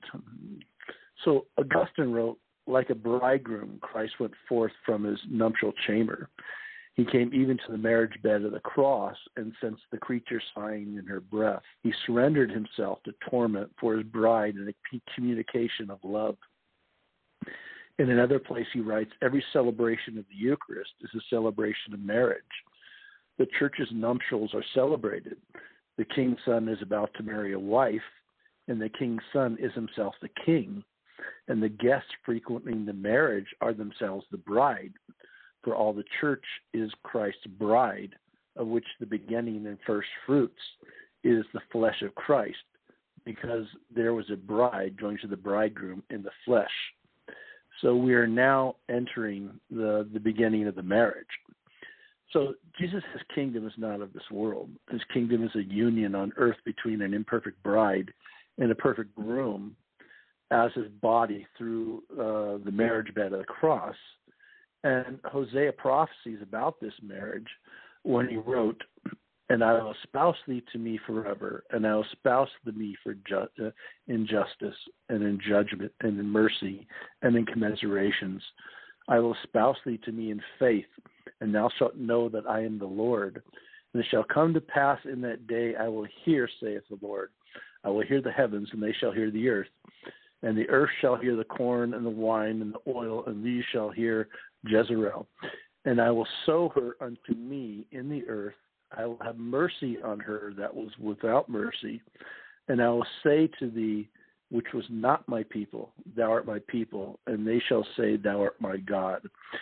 So, and of course, Paul confirmed this in Romans 9, as we had read earlier. So I wanted to read Romans 9 before, so you get a bigger image of this. As where he said, "As an OC, he saith, I will call that which not my people, and her that was beloved, and her that had not obtained mercy, one that has obtained mercy." So, and Paul also tells us, "Husbands, love your wives, as Christ also loved the church, and delivers himself up for it, that he might sanctify it, cleansing it by the laver of the word of life." The laver is baptism. "That he might present it to himself a glorious church, not having spot or wrinkle or any such thing, but that it should be holy and without blemish. So also ought men love their wives as their own bodies. He that loveth his wife loveth himself. For no man ever hateth his own flesh, but nourishes and cherisheth it, as also Christ does the church, because we are members of him, body of his flesh and of his bones. For this cause shall a man leave his father and mother, and shall cleave to his wife, and they shall be two in one flesh. This is a great sacrament, but I speak in Christ and in the church," Paul says. So you can never come to a true understanding of Scripture if you only think of the body of Christ, that Christ is head of the body, is only a metaphor. It is the heavenly reality of the marriage between God and man, and Scripture must be approached with this heavenly reality in mind. When a priest baptizes, it is the head of the body who baptizes. When the priest forgives sins, it is the head of the body who forgives sins.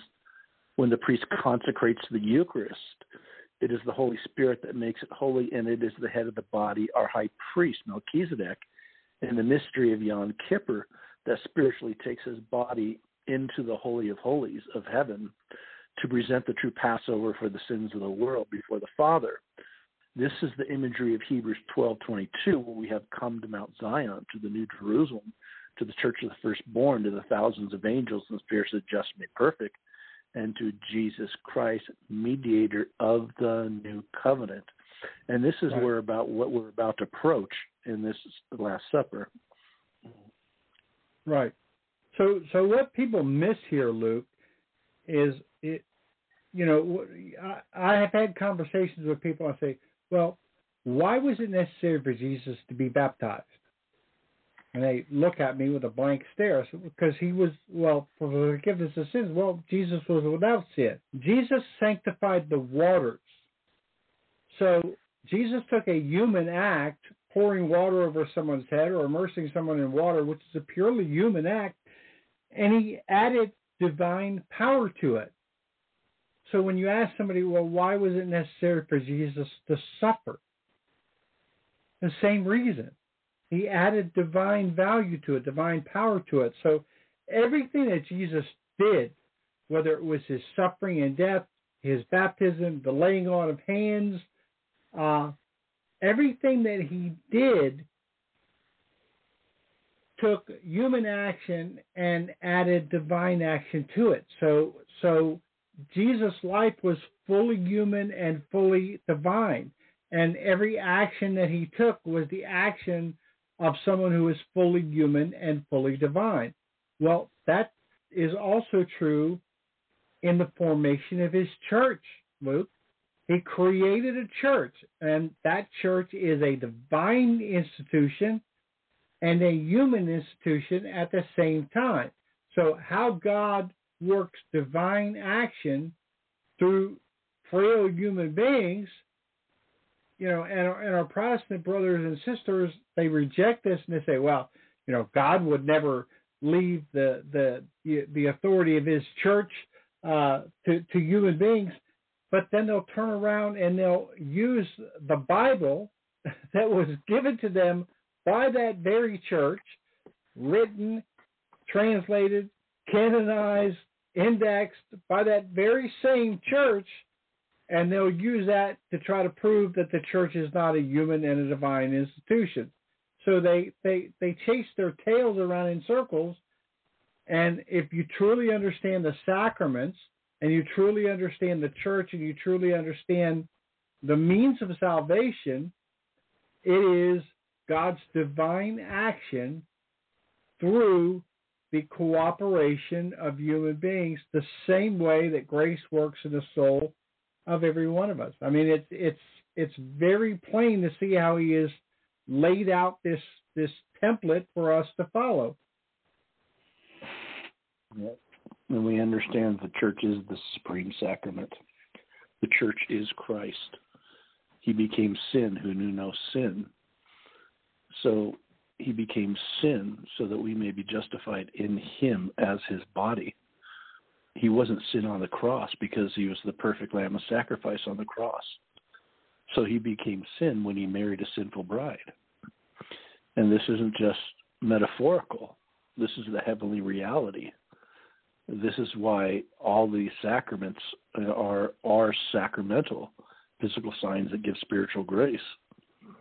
I think the big mistake that they make, Luke, over and over again on any multitude of things, and I think this is why it's caused 40-something thousand denominations, they make the mistake of thinking that in order to understand the truth, we have to be able to comprehend that truth. Human minds can't comprehend divine things. We can only accept them as truth.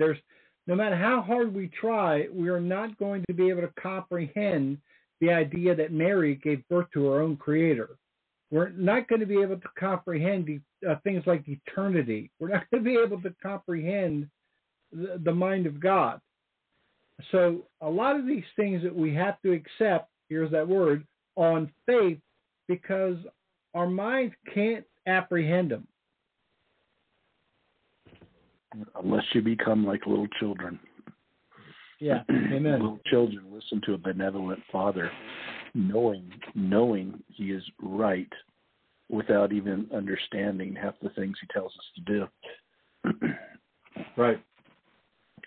So we're at Matthew 26, 14 through 16. Then went one of the 12, who was called Judas Iscariot, to the chief priests, and said to them, "What will you give me, and I will deliver him unto you?" But they appointed him 30 pieces of silver, and from thence he sought opportunity to betray him.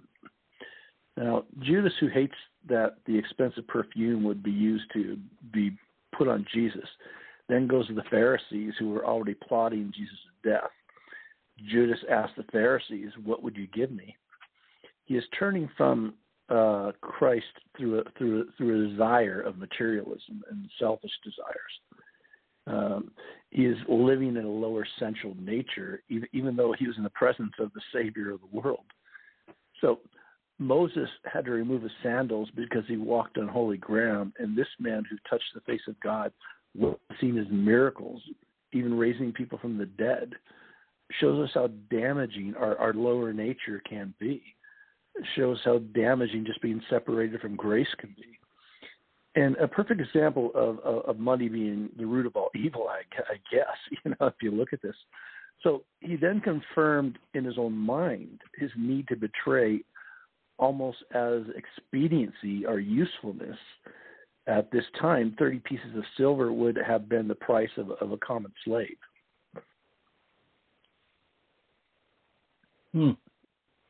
It reminds me of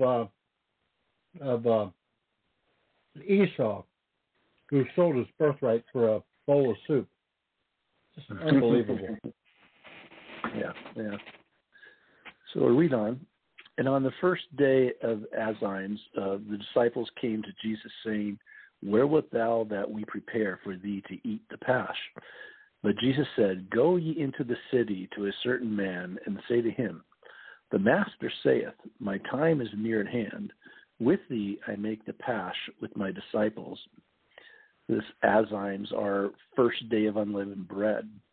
Matthew is tying the true Passover and the crucifixion to the Feast of Unleavened Bread. The whole week of Passover is the Feast of Unleavened Bread. For 7 days, the Jews were told by God to remove all leavened bread from their households. The 15th day of the month is called the Feast of Unleavened Bread.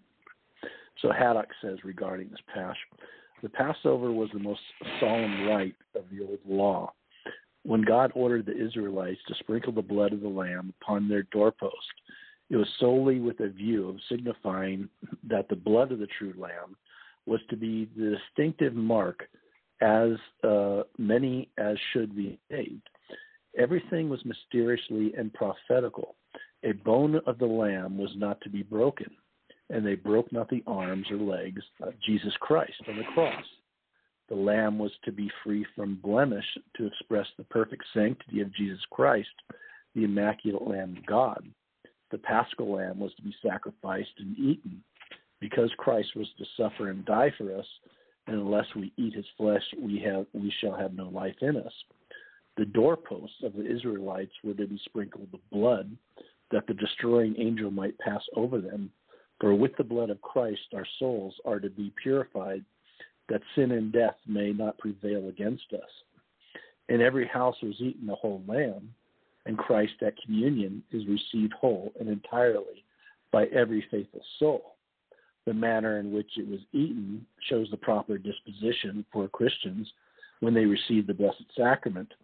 The roasting by fire expresses divine charity, the unleavened bread sincerity and truth, and a good conscience, the bitter herbs repentance and contrition for sin, the girded loins and shod feet, the restraint upon our passions and lusts, and a readiness to follow the rules of the gospel. The staff, our mortal pilgrimage, and that having no lasting dwelling here, we should make the best of our way to our true country, the heavenly Canaan. On this day, the Passover was to be eaten, at least by a part of the people, according to St. Matthew, St. Mark, and St. Luke, according to some, by the Galileans, for according to St. John, it appears that the priests and the Jews, properly so called, such as dwelt in Judea, did not emulate it till the next day.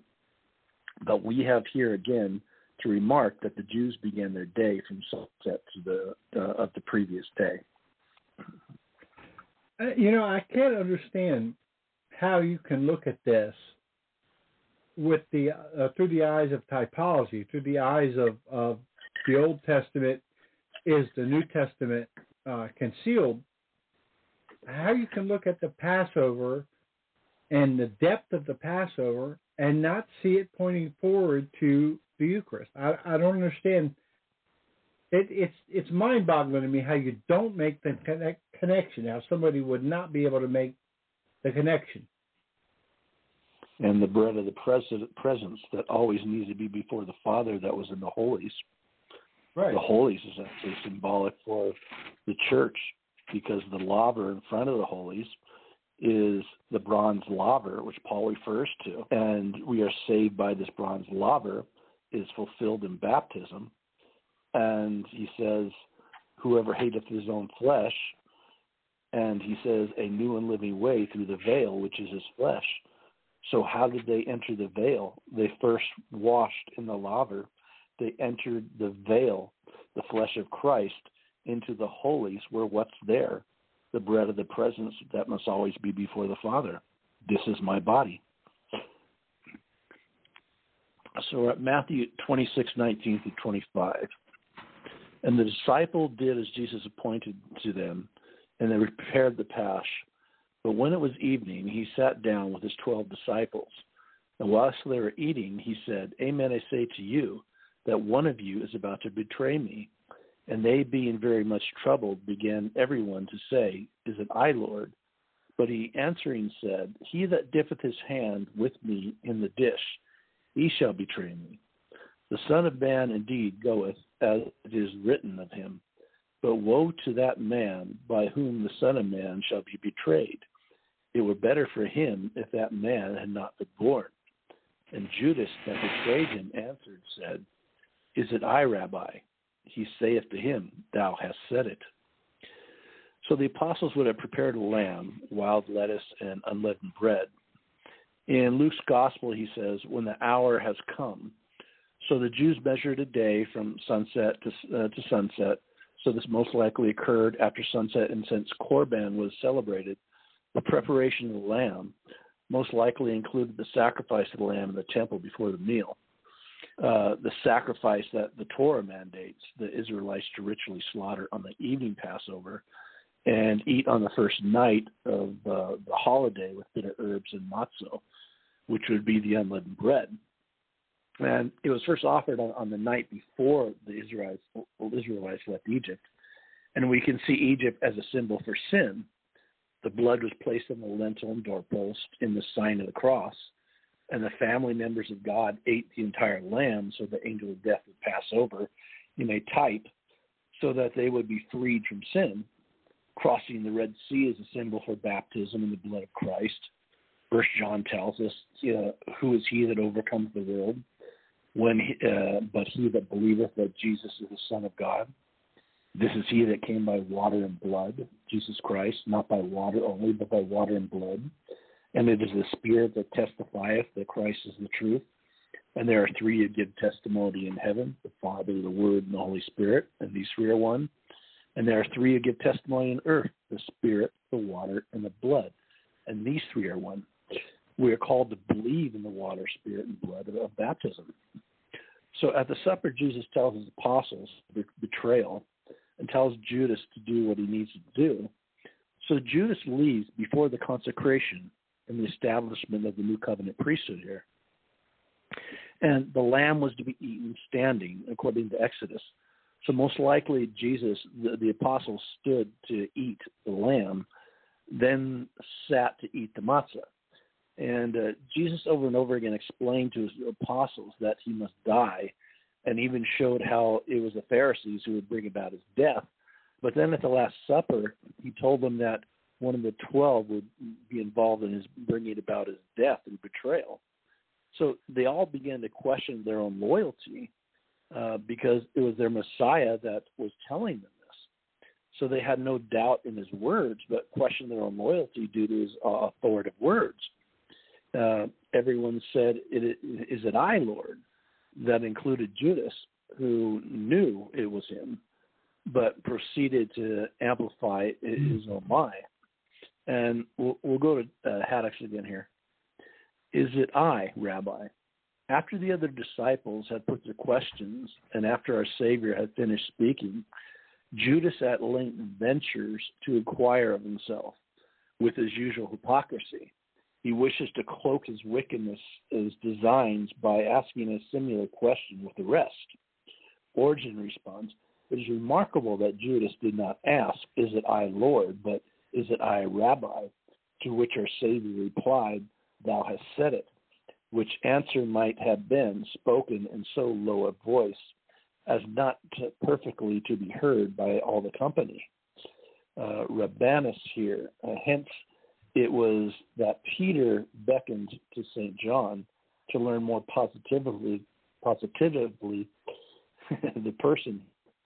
St. Chrysostom says, justly remarks, the patience and reserve of our Lord, who by his great meekness and self-possession under the extremes of ingratitude, injustice, and blasphemy, shows how we ought to bear with the malice of others and forget all personal injuries.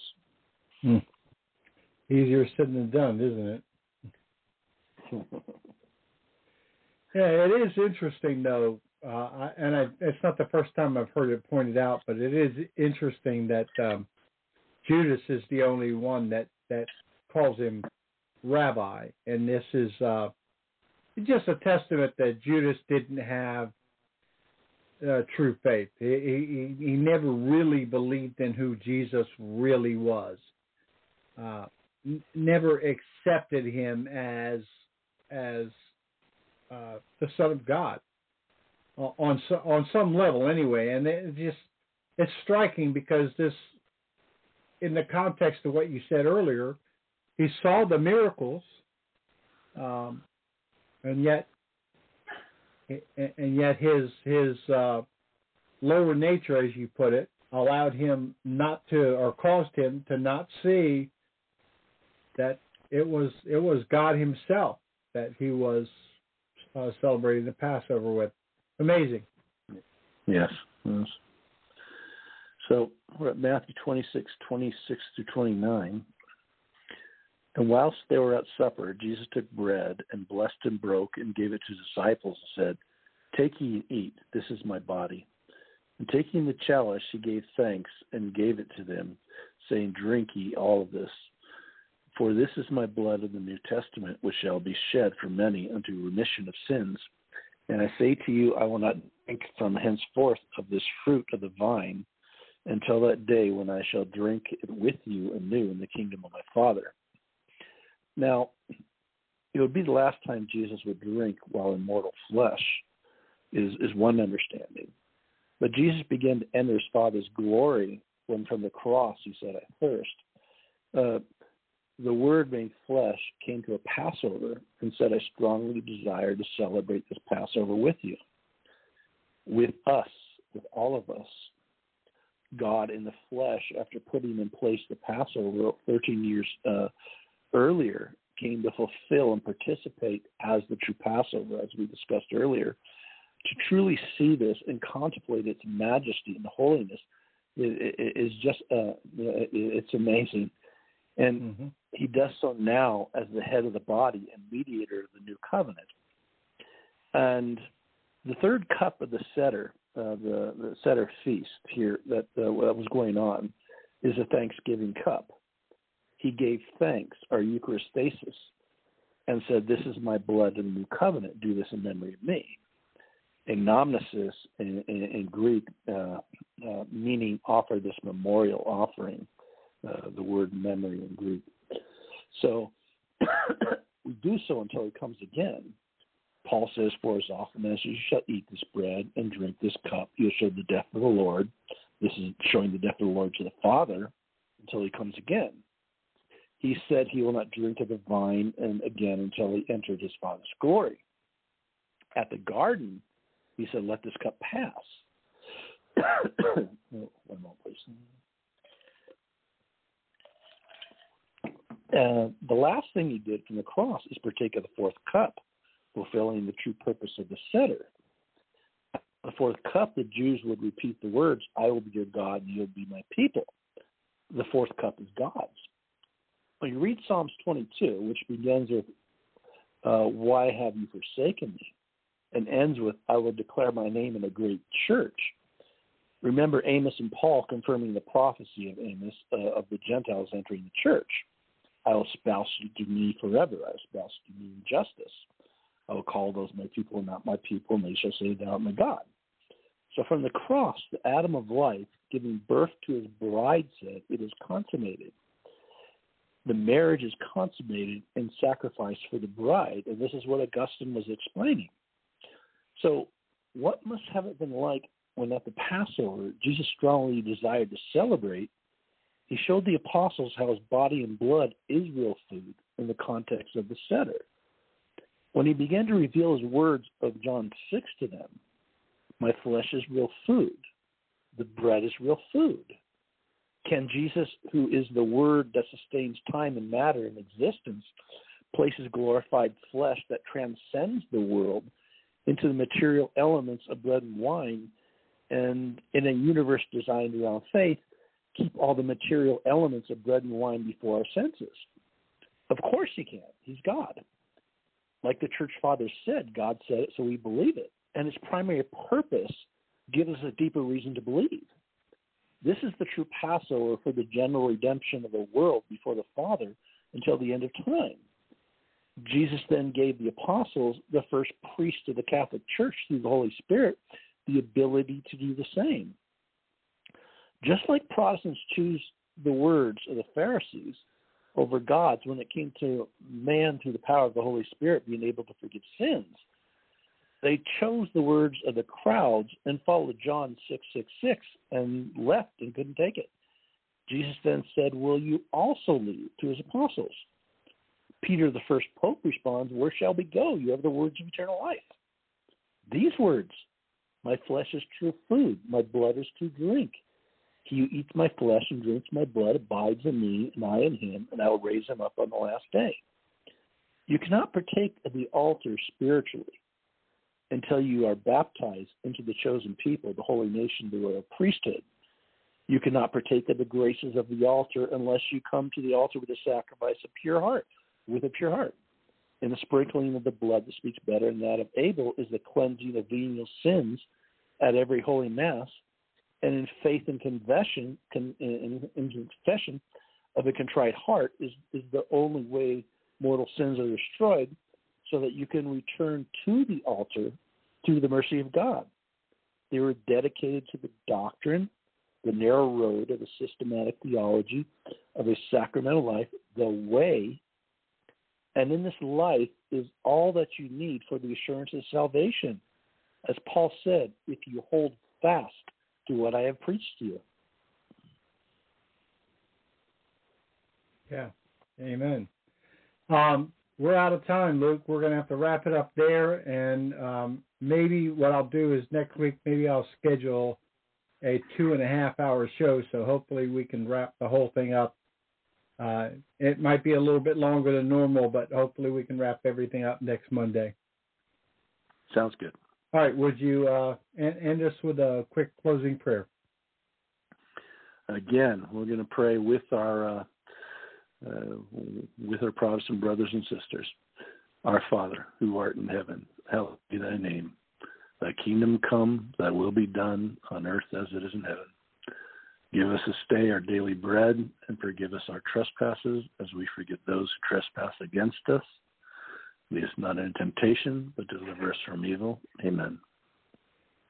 All right. God bless you. And like I said, what we're going to try to do is next week, we're going to try to go extra long and wrap it all up on December 11th. So until then, God bless you. Have a great week, Luke. You too.